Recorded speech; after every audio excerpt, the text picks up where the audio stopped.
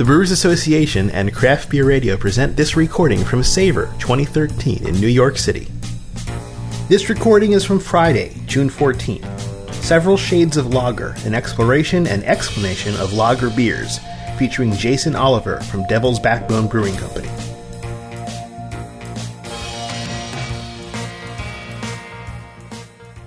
Welcome to the Metropolitan Pavilion, 5th floor, and the Lager Leyen, the Lager Rumble, no, whatever. All right. Good evening, everyone. Welcome to the Devil's Backbone tasting. My name's Ray Daniels. I'm the director of the Cicerone Certification Program, and I am the host for this salon room tonight. So it's my distinct pleasure and honor to introduce our guest to come and talk to you about his fine beers. Jason Oliver is the brewmaster at Devil's Backbone Brewing Company, and which is kind of funny because I remember him as an English ale brewer. He started out brewing English ales at Wharf Rat Brewing Company in Baltimore in the 90s when I used to run a real ale festival, and then he got religion and went to UC Davis and got some solid brewing education, and I got interested in making German lagers. And I guess all's history since then, right? He started working for Gordon Beers for a while, making lager beers for them, and then got answered an ad looking for a brewmaster to come do this Devil's Backbone thing. And let's see, there's some details there, but here's the important part. Devil's Backbone, 2010 World Beer Cup Champion Brewery and Brewmaster of the Year for small brew pubs. And 2012 Great American Beer Festival Small Brew Pub and Small Brew Pub Brewer of the Year. That stuff don't come cheap, folks, all right? That's some serious work. You have to win multiple medals against the entire world of brewers and the entire United States of brewers to take that stuff home. And very, very few people can collect those honors. And it takes real consistency, a real quality of product to do it more than once, which they have done. So, as I said, my role here is host. I have now said too much. It's time for me to give Jason his kudos. And Steve, I'm sorry, I didn't get your title. Kramer. Steve Kramer. And they're going to take it over and go through the beers and do some tasting. And if you have questions at the end, it seems silly. It's such a small, intimate forum. But they are recording these presentations for Craft Beer Radio, and they'll be available online at craftbeer.com. So if you've got a question, just raise your hand. We'll get a microphone to you so we can get your question recorded for posterity as well. Guys? I use a lot of curse words. Yeah. Thank you very much. Thank you. So this is great. This reminds me of like Mr. Microphone that I had when I was little. My name's Steve Crandall. I'm the founder of Devil's Backbone. It's been my great privilege and pleasure to be able to work with Jason Oliver over the last 4 years. I had my epiphany in the craft beer world about 25 years ago on a ski trip to northern Italy, where a friend of mine said, you know, what I was going to take back from that trip was the beer, and I was like, you got to be kidding me. I was a gin and tonic guy, and the reality was the first time my lips touched a Weihenstephan, which was a Hefeweizen, it totally blew my mind. And over the course of the next 15 or 20 years, on my travels out west, I looked at different breweries in small little towns in the west. And I'm a builder, developer, and been working in a sort of a very rural area of Virginia, Nelson County, same place the Waltons came from, one stoplight. I had an idea of doing a development out there, and I figured a good anchor business would be a brew pub, and ended up for over a year looking for a used brewing system, and all I wanted to make was Hefeweizen. That was the only thing I was interested in. That's all I drank, and ended up through a international beer equipment broker finding a Zeman Miyake 10 hectoliter brewing system that was in a restaurant in Tokyo. It was a skid-mounted system. It was supposed to be really easy. Take out of the restaurant, load it on a container, ship it over here. It's ready to go. And I did this without having a brewer, and sure enough, I got the equipment over here, and they had to cut it up in a million pieces to get it out of that place in Tokyo, and literally had a pile of pipes and elbows and things of that nature. And but these beautiful big brass kettles, and it's with a decoction vessel in the middle, and I knew it would make, based on my consultants, good Germanic traditional style lagers. That's what I was interested in. And so I put out an ad for a brewer, and I actually got inquiries from as far away as Palau and different places, and began to realize this is a real international kind of business. And right nearby, this guy, Jason Oliver, was working for Gordon Biersch, answered the ad, and he came down, and he saw the system. And that's what really turned him on, was this system. And he said to me, he said, Steve, if I come work for you down here, you can't tell me what to brew. Because I've been brewing on this fairly strict regimen for Gordon Biersch and doing a really good job there. But, I got a lot of ideas. And I'm like, dude, I only know one beer, man. So, whatever you want to brew is fine by me, And the funny thing about it is he literally spent, I don't know, a month putting this system back together, and I just couldn't even believe how he was capable of doing that. But the amazing thing for me was, he will tell you, I was sneaking in the brewery at night trying to pull some of this Hefeweizen out before it was even ready, and I was screwing up most of the time, letting stuff out of the tank. I didn't know what I was doing, and finally it came ready, and we opened, and I drank it, and it was like amazing. And that's like 3 months into that. I don't hardly have ever had it again. And Jason's brewed almost 100 different beers in the last 4 years, and I've been on this amazing educational beer journey with him, and just stunned at the plethora of different styles. And I got to say, I'm not responsible for any of the awards, but I've really enjoyed the process. So, without wasting any more time, I want to pass this on over to Jason, and you can go ahead and kick it off here, Jason. Thanks, Steve. So like I say, Steve provides me the canvas in which I paint. And he mentioned a little bit about the equipment. And that kind of plays into sort of what we're going to be talking about here tonight in lager beer in some ways. Lagers are, if you want to break it down into very simplistic terms, there are two main families of beer, ale and lager, and then it has to do with kind of the yeast that's used in fermentation. And that's sort of a simplistic way to look at it, but at the same time, there's sort of a more philosophical way to look at it, which I didn't even write anything about in this pamphlet, which I probably won't even look at. But it's that there's different philosophies in brewing lager beer, and I guess I'll talk about some of the technical aspects of lager, but I think the best beers are made when you have a clear idea of what you want to do, and you instill passion into it. You instill you instill something into it. It's really easy. You could take a malted barley, hops, water, yeast, fermented with ale yeast, fermented with lager yeast. Okay, you have two different beers, but they might be very similar too. But so it's all about kind of instilling things. And what originally got me interested in lagers was sort of the precision of it, was sort of the Germanic tradition, which, Germans are very excellent engineers, and in their approach to brewing was largely brought out of the famous German purity law of 1516, the Reinheitsgebot, which states that beer can be only made out of 4 ingredients.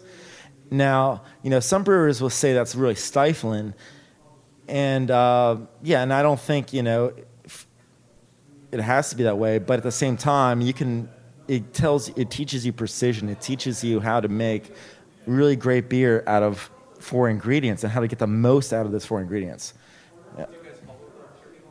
Yeah, we follow purity law for many of our beers, but not all of them. So once again, it's like it depends on what we're trying to do.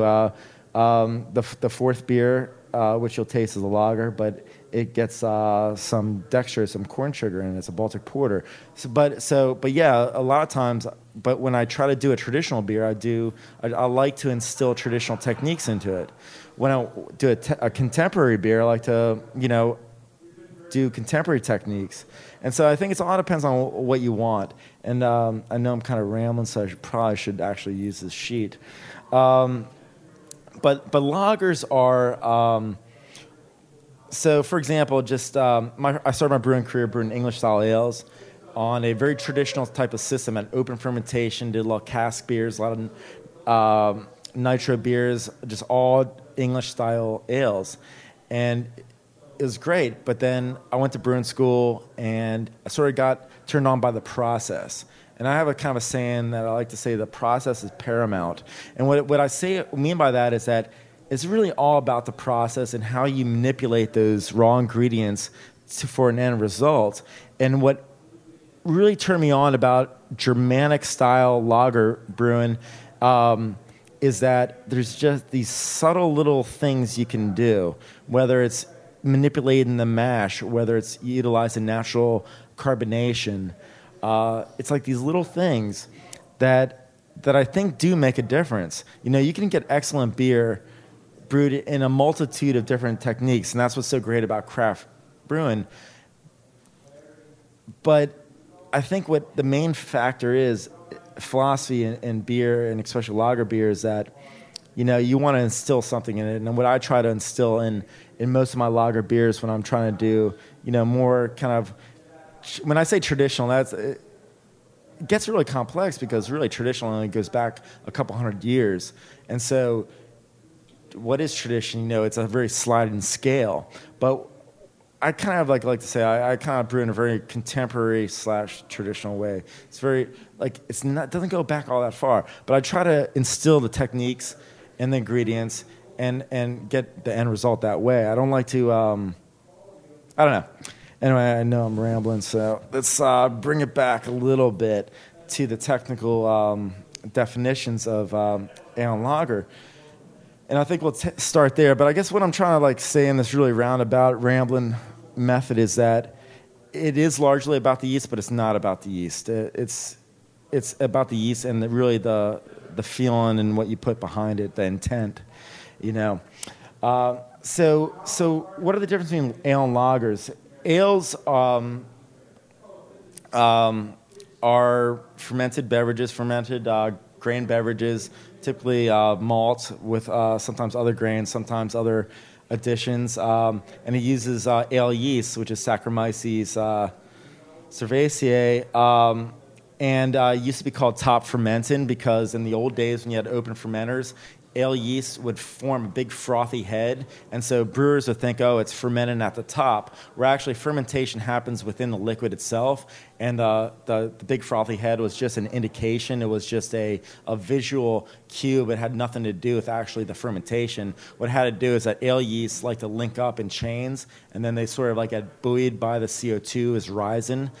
Fermentation being yeast eating sugar, creating alcohol and CO2. Well, the yeast would kind of clump together, and the CO2 it produced would rise to the top, and it wouldn't settle back down. Where lager yeasts are very kind of in single cells or groups of maybe two, and they rise to the top, but then they fall right back down. So visually, back in the old days when you had open fermentation tanks, it would form a little bit of a froth, but then it would collapse very quickly. And so that's why the brewers would think, oh, it's bottom fermenting. And so lagers used to be called bottom fermenting, where actually fermentation happens within the liquid itself. Ales ferment at a warmer temperature. They produce a lot more compounds called esters. Esters are very fruity. And ales are very genetically widespread. They've mutated over thousands of years to become what ales are. Lager yeast is derived as a hybrid, and it's speculated by scientists that the hybridization of lager yeast started in the 15th century.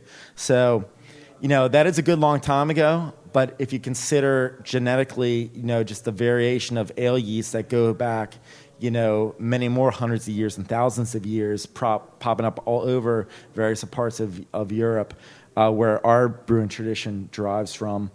Ale or lager yeast, you know, pops up in Germany in the 15th century. Now, this wasn't really a pure culture. The pure culture was derived in the 80s at Carlsberg Brewery by a guy named Emil Hansen. And so he picked out a pure culture of lager yeast and then also developed a technique of growing it up and propagating a pure culture, where before yeasts were kind of varied. There were multicultures going on. So a lot of lager can really trace itself back to really one cell. Now, I think there's two main threads of lager yeast out there, but a lot of them can trace themselves back to the 1880s. All of them can trace themselves back to the 15th century. So lagers are very new. And the difference between really lager, just sort of like the flavor profiles of lagers, is that lagers ferment at a colder temperature. They produce less of these estery characters or less fruitiness.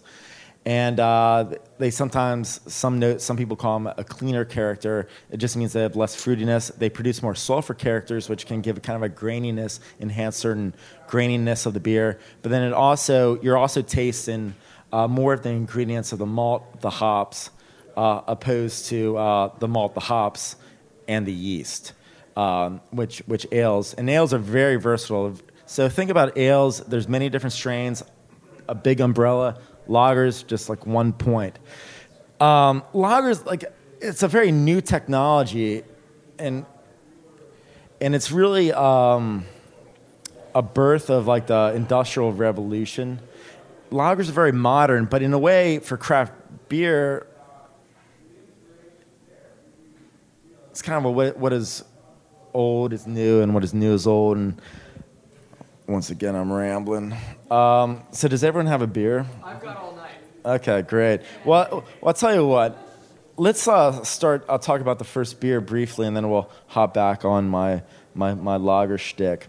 So the beer that you had poured was the first one we're tasting is our Vienna Lager, and the description's sort of on the second to last page. The Vienna Lager is it's one of our flagship beers. We started with it 4.5 years ago at our pub as one of the 4 year-round beers. I started that brew pub to have 4 year-round beers and 6 seasonals, always changing, so a lot of variety coming through.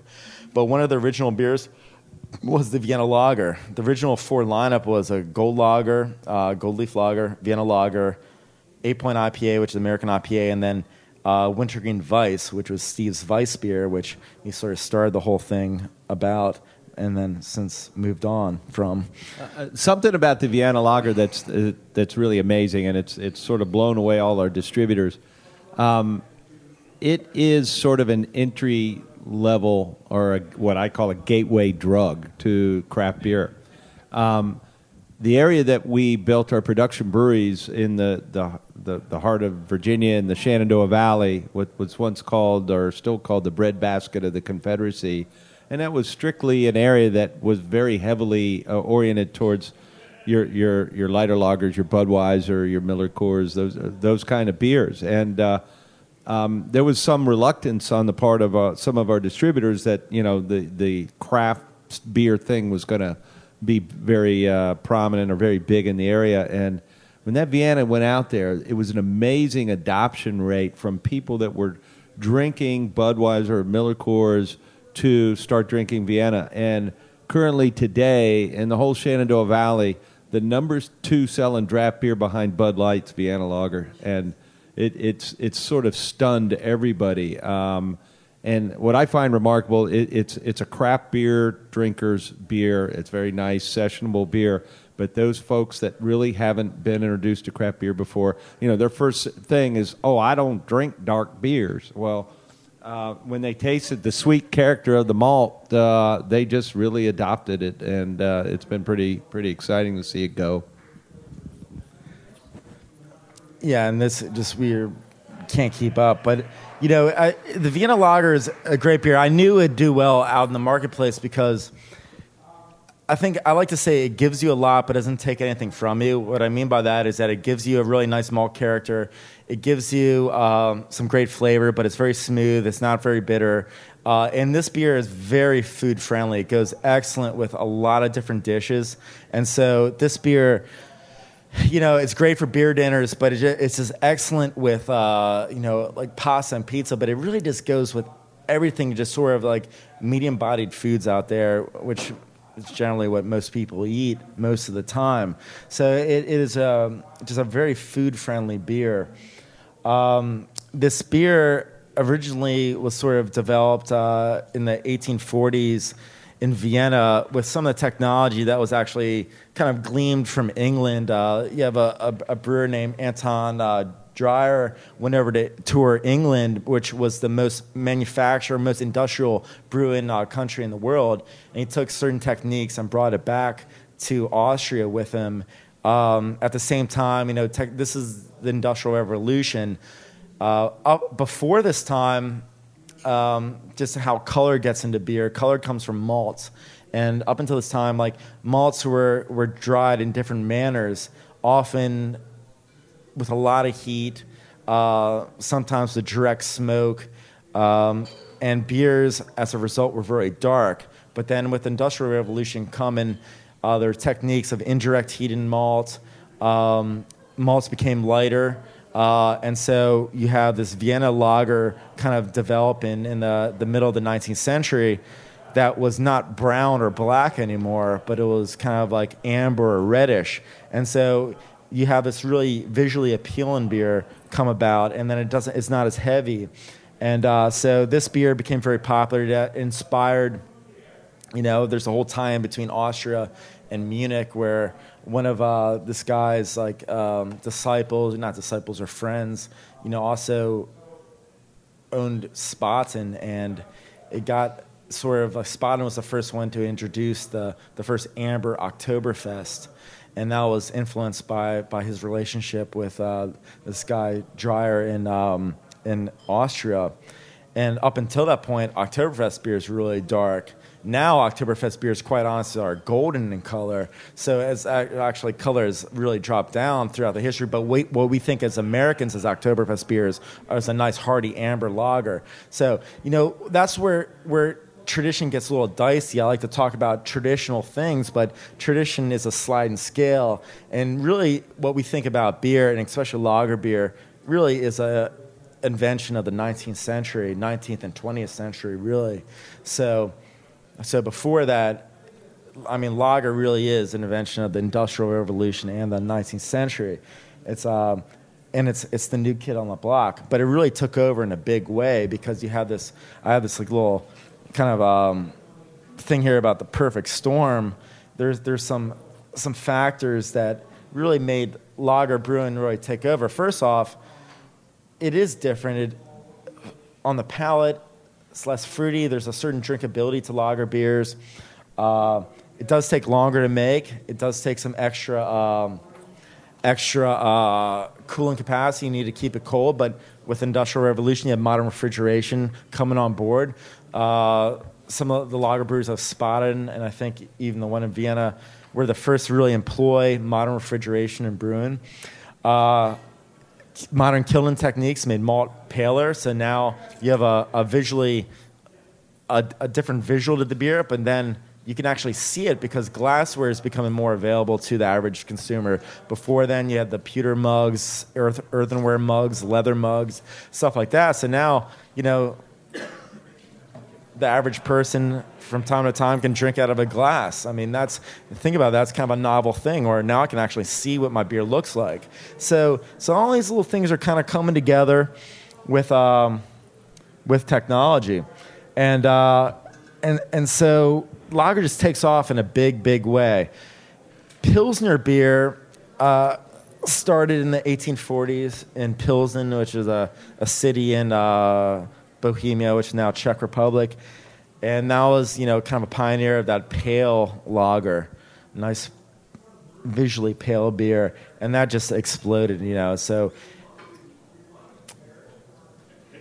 yeah, we're okay. about 2/3 of our way through our time here. All right, great. Well, I better speed up. Beer's been Thank you, Ray, and please prompt me because I'm going to waste one more minute. I got to say this. What was really cool for us on the Vienna, you saw we won the World Beer Cup and the Great American Beer Festival Gold for the Vienna last year. The Vienna that we won the World Beer Cup Gold was produced in our brew pub on the little Zeman Miyake system. And the gold medal we won at the Great American Beer Festival was produced at our production brewery and was a bottle taken off the line. So a lot of kudos to the brewers to be able to pull that kind of thing off and ramp that up. No, that was great.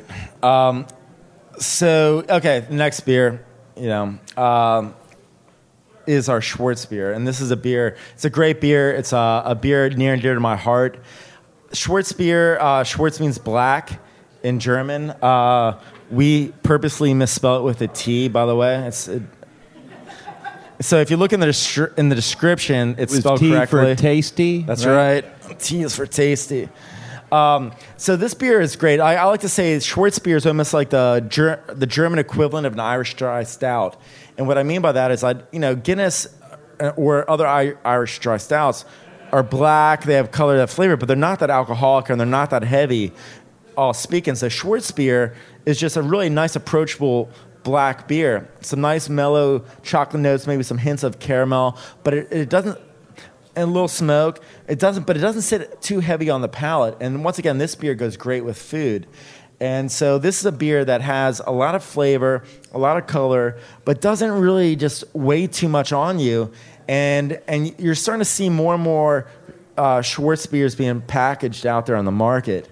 A couple notable ones, like up in New York, I really think Saranac does a great one with their Black Forest black lager. It's delicious. And then you're just seeing more and more pop up. Yeah. You said you were able to get people to approach the Vienna lager who had traditionally been American lager drinkers. How has been getting them to make the leap into a Schwarzbier versus the Vienna lager? I think, some of that has to do with just purely, one customer at a time, one person at a time, and tastings where just people try it and they really like it. And when I was with Gordon Biersch, I saw this notably, and I see it a little bit with the Schwarzbier, although, I'm not out in every bar or restaurant, but that there's a certain segment of the population that does not like your typical beery taste, and then they can taste this and then sort of get that kind of like maybe some coffee notes to it or some smoky notes or something else, and it's like, well, okay, wow, this doesn't taste like beer I'm used to, So an added point to that, I've talked to our distributors. It is a tougher sell, and it's probably always going to be a tougher sell. It's going to be a lot smaller segment, but it's interesting. The people that you get to taste it, they're really surprised. Is it really just like color? Is the color that big a chasm? Yeah, like everywhere I worked, your dark or your black beer is always going to be a slowest seller. Doesn't mean you can't find niches with it. But I think this one is a great niche to be into because I think some dark beer drinkers really want some intensity, and they might be a little let down by this. But at the same time, a lot of dark beer drinkers do like this. But then there's a large part of normal beer drinkers that really like this too. And I just love the style because, it has flavor, it has complexity, but once again, it sits light on the palate. It has a great drinkability to it. And I brew all kinds of different beers, strong beers to very, very light beers, but I really do have a love for drinkable beers and sessionable beers. And the sign's just gone out, so the next beer is coming, so you better finish up. So no, Schwarzbier, it's just a wonderful beer, and and this beer goes really great with food too because it's not very bitter. I think sometimes hops are the hardest one to overcome when you're talking about like beer and food, but this one has enough to support it, but doesn't overwhelm. So as this next beer is kind of coming out, and I guess you can pour your own if you haven't finished it. Maybe. Yeah, I'll take it. I'll drink it all.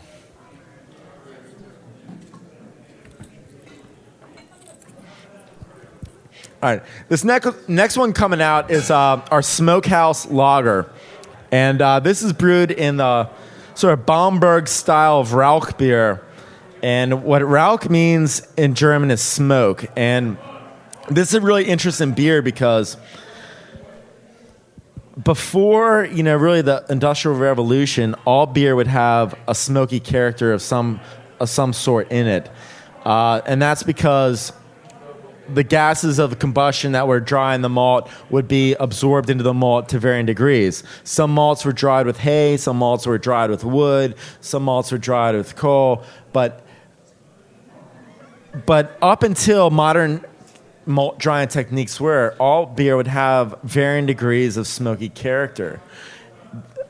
Bamberg, Germany is the last holdout of this traditional style of brewing, which they dry the malt with beechwood smoke, and this so Rauch beer. So Bamberg is sort of the last traditional holdout of this. Now they make normal beer in Bamberg too, but it's great to have these smoky beers. And it's not just one type of beer. You can have a smoked Helles, which is a smoked pale lager, or a smoked Märzen, which this is more like, or a smoked Bock beer, which is a strong lager, or a smoked Weissen, which I find is very interesting, a smoked wheat beer, which is an ale. So this beer. It's taken me. I've been making beer for 17 years. It's taken me about 15 and a half years to make a smoked beer. I just never thought it would sell. And in 1 year, I made, I think, 3 or 4 different smoked beers. I just sort of got on the kick, and I found that it does sell, especially when you move it in a certain way. And the Vienna is a very food-friendly beer. This is a no-brainer. This is excellent with pork products, grilled meats, cheeses, like smoked. I mean, this beer is it's just a food-friendly beer. And yeah, I mean, what do you guys think of the smoke character in this beer? It's good though, but you don't think that the smoked meat the smokiness of the smoked meat knocks out the smokiness of the beer? They complement each other? I think they can complement each other, but also unsmoked meats go well with this, and also because this can bring a certain smoky character to it. And then also to cook with brazen brats in Rauch beer, or like deglaze in a pan with it, or various things. It works really well. So that.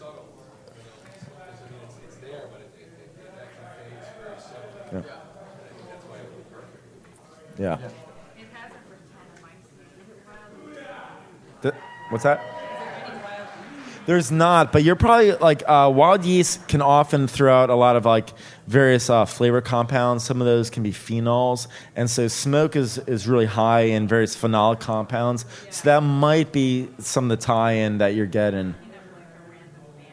Yeah, exactly. No, the whole Band-Aid thing, that is especially prevalent in Scotch whiskey, and so that's definitely coming from the smoke. That comes from Weyermann smoked base malt. I've also used Best smoked malts in the past, but I prefer the Weyermann smoked from Bamberg. So I've always known that smoked beers come from smoked malts, but is there any of the boil, like if you were smoking or you're boiling under wood or something like that, could you ever incorporate that kind of smoke into your beers? Our system is a steam-fired system, and so I guess traditionally so. Yeah, traditionally so, perhaps. But yeah, like everything's pretty modern now, and it's a very closed system. So in our case, no. We did actually do this really interesting hybrid of a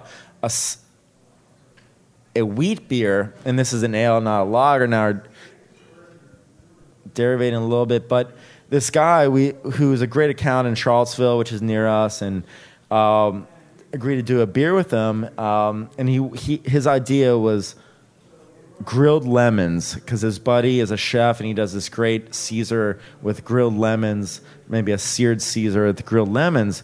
And I'm really glad he brought this up, because that's a combination I never would have thought of in a million years to instill into a beer. So what we did, ended up using some oak smoked wheat malt, which Weyermann also makes, which is a malter malt house that I buy some malt from. So it's a smoked wheat malt.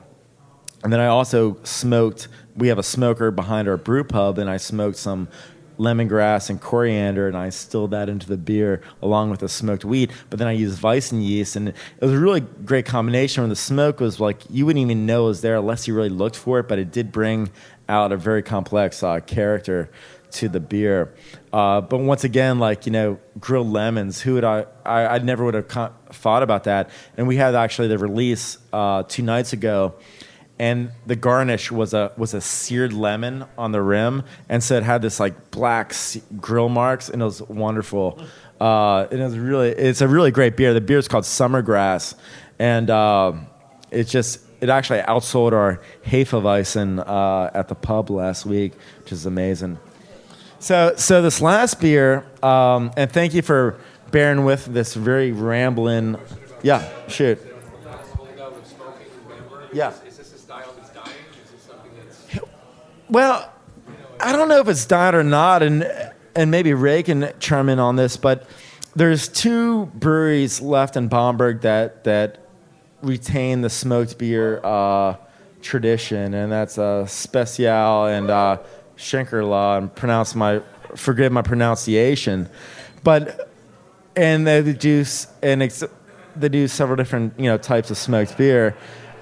I like to think that they're not going anywhere anytime soon. I think there's a great pride in that city for beer, and there's a bunch of breweries in that town that don't do smoked beer, but I don't think it's going anywhere anytime soon. And I think what's great about craft beer in our industry is that we're kind of like bringing these styles back, and we're bringing interest to them. And then you talk about craft beer revolution. It really is a revolution, because a revolution is a full circle. We are influencing Europe now with our techniques, and then our interest in various indigenous styles are making them interested in their own styles. Yeah, it reminded, and that's very true with like styles like IPA, porter, and stuff like that. So that's really getting back to the origins and making them interested and breathing new life into an industry so it's a wonderful thing, Question? Tell us about this last beer. Okay, the last beer is another beer that's very near and dear to my heart, and that's the Danzig Baltic Porter. Baltic Porters are a really fascinating beer, in my opinion, in that they blend some aspects of ales and lagers together. And what I mean by that is that porters are typically black ales that derive from the British Isles, and they're brewed with ale yeast. And back in the 18th and 19th centuries, porters were king. They're huge, and they're being exported to other parts of Europe, especially Northern Europe. And they're often very strong, very rich, very chocolatey, very heavy. And so certain parts of Northern Europe, I think, got this idea. It's like, well, I'm going to brew my own, strong black beer. And so once lager took hold in Europe and developed, you have these Northern European brewers making these porters, but with their lager yeast. And so what you get is a combination of a porter, which has some really nice chocolatey notes, some coffee notes, some roasty notes, but then you have the lager yeast, which doesn't produce a lot of like fruity esters, but it produces maybe a little more licorice in it. It produces a different flavor spectrum. So what you're getting is almost a combination between a Bock beer, and what Bock beers are strong lagers, with that of a porter. So it's really kind of a nice hybridization, a nice combination of styles. Half my ancestry is Eastern European, and there's no real indigenous Eastern European beer style, maybe besides Grazia, that but this style of beer is permeated from the Baltic region, or it's called Baltic Porter, from Scandinavia and Poland and then other parts of the Baltic region, and it's come throughout all Eastern Europe. So you'll see a strong porter in the Czech Republic, see a strong porter in Slovakia, see a strong porter in Ukraine, nowhere near the Baltic, but strong black lager has permeated down through that region. And so it's an interesting beer. I like to say it's a diminutive cousin of the Imperial Stout because it was influenced by the Imperial Stout. The Imperial Stout was a strong black ale exported from England to Russia. Well, this is a strong black lager originally brewed indigenously. So, and once again, like I like to say I like to brew traditionally, but I'm also very cognizant of the fact tradition is a very sliding scale, and traditionally 70 years ago, traditionally 200 years ago, it all varies. But I really like this beer, and it has a great lager drinkability. It doesn't have much of a hang up. It has a nice dryness to it. It is 8% alcohol, not huge by maybe contemporary standards, but it's a big beer, But I think it gives you a great complexity with a great drinkability. Once again, that lagerness does not... The lagers produce much less of those esters, and esters are great. They're very complex and give a great roundness to a beer, but I think lagers give a little sort of more of a precision of flavor and more lets that malt shine through, lets the hop shine through, gives a slightly different perception, maybe a little more streamlined approach. And I think in a beer like this, it gives a great drinkability, a dangerous drinkability, in fact, because you can really drink a fair amount of these. And so I think the shepherd's cane is coming to pull me off the stage here. I know we had somebody had a question back here. I jumped in front of them, so let's get the question in. Jason, it's more of a comment than a question. You guys are very easy to work with. And how is it that you're so easy to work with your suppliers? Well, how am I so easy to work with our suppliers? I think it's probably just being very forgetful and good breeding. Yeah. Anyway, hey, thanks guys for coming out. And any other questions? Ask. Yeah, please. Excuse me, it's about the Vienna. Uh-huh. You said that it's a number 2 after Budweiser, and we're interested in knowing how you did the price point. How do you get a craft beer to become number 2 on the price point? Yeah. We the Vienna sells in our market anywhere from a very low end of $8.99 a 6-pack and goes all the way up to some crazy prices like $11.50 a 6-pack, but generally around $9.50, and it does very well. It sells without any problem, and I think people are just choosing to spend a dollar more or a few more dollars more to buy. In the draft also, it sells generally around $5 a pint in our area, and it may be anywhere from $4.50 to $5.50 depending on where we are. And we sell our Vienna for the same price as we sell our IPA for a keg. The IPA gets more hops, which are more expensive, more malt because of the higher alcohol beer. But then again, the Vienna takes longer to produce. Lagers take longer than ales. And so something I didn't get to earlier, at least in any depth, is that this beer takes at least 2 extra weeks to produce than our IPA. And that ties up a tank, and that really reduces our throughput, but that has to be that way. And so but it's interesting, it's sold like a contemporary craft beer, but I think what's great about craft beer is people want to drink local and support local. I think we all do here, and I think we're giving them something that I know the beer aficionados can appreciate sessionability, but then also just normal people are just maybe getting experience or getting turned on to it, or just really want to support something local or have something that's really approachable. So, I don't know if that answers your question. Yeah, the Danzig. What was the question? Is the Baltic seasonal? So he asked if the Baltic Porter is seasonal. Yeah, right now it's been just draft only. We're going to be putting in bottles come this fall. And so it's going to be sort of a fall, winter seasonal beer. Originally what we planned on doing was having the Schwartz beer be half a year-round offering, with the Baltic Porter being the other half of a year-round offering during the colder months. But now I think just to streamline things, we're going to do the Schwarzbier year-round with the Baltic Porter just come in the colder months. Any other questions out there? All right, everybody. I think we started a few minutes late. We've run over a few minutes late. Thank you, Jason, for all the great beers. Really loved them. All right. Well, thank you for putting up with my ramblings. But look at the handout. It's like I felt like I was in high school, and with a report card, I did this like just with minutes to spare before I had to drive out of home, to come here. So, yeah, that was terrible. Thanks, guys. You're a rambler and a gambler. That's right, Jamie.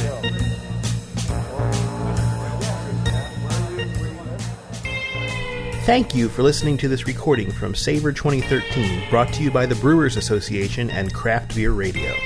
You can find the rest of the salons from Savor 2013, as well as all the salons from previous years at craftbeerradio.com/savor or on craftbeer.com. Craft Beer Radio is a weekly beer podcast that you can listen to on iTunes or from our website at craftbeerradio.com.